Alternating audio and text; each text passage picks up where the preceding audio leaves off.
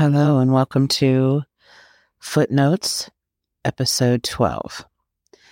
Today, I just want to touch base on a couple of different things regarding episode 12. I think the first and foremost thing that I want to touch base on is Emma's need to self-sabotage.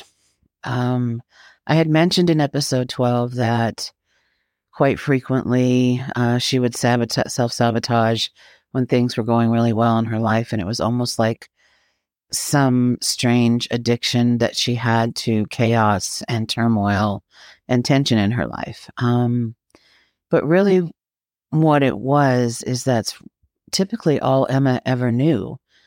And so to have something go good in her life was a difficult challenge for her to accept that things were okay and that the ball wasn't going to drop or the shoe wasn't going to be thrown at her, or things weren't going to happen, that everything was going to work out and she would be happy and content. So just try to realize and understand that Emma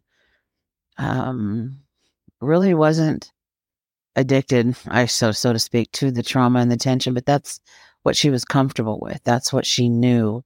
And she didn't know a different way of life. She didn't know how to be okay with things going good in her life. So I wanted to kind of touch base with that. And I also wanted to talk about when I mentioned in episode 12 how Emma was in a fight with Romero and he came down with his knee, with all his weight on her head, and she blacked out for a few seconds. This was the second time that something like that happened to Emma. When Emma was around 15 years old and she was living in the group homes in Vision Quest, she had a particular movie that she was just wanting to see so badly.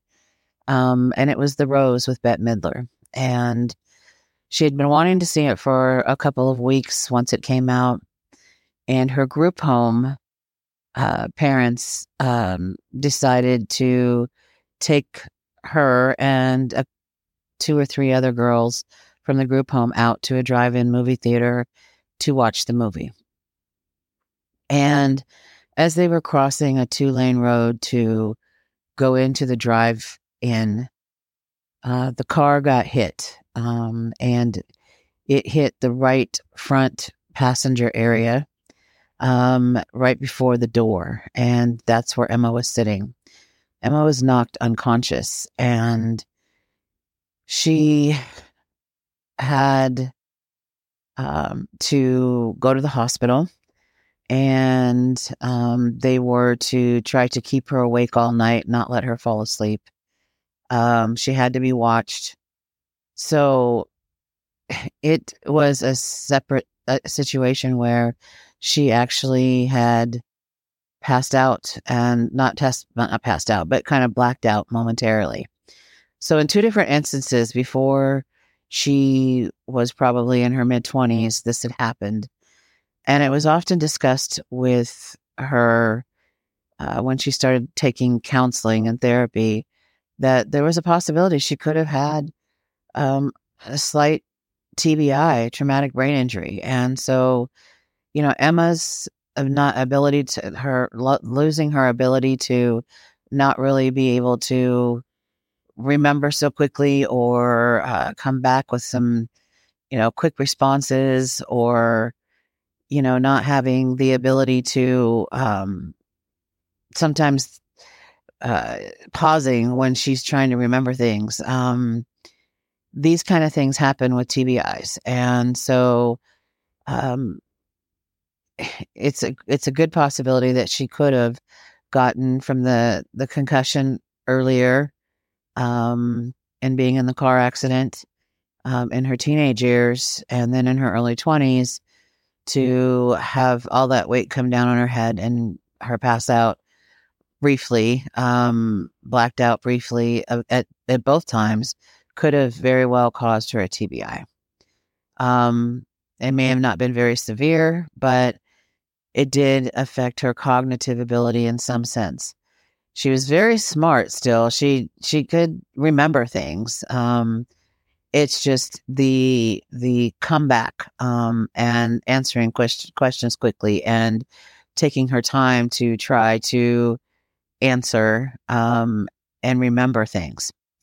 So given that, I just think I wanted to update a little bit on regarding episode 12. And so I think I'm done for now. And on to episode 13. I apologize at the end of episode 12. I said the same thing and it sounded like it cut it off once I listened back to it. So, but that was the last words, was on to episode 13. So thank you so much for listening in. Please be kind to yourself. Please give yourself some grace, and looking forward to working on episode 13. Take care. Have a great day. Bye-bye.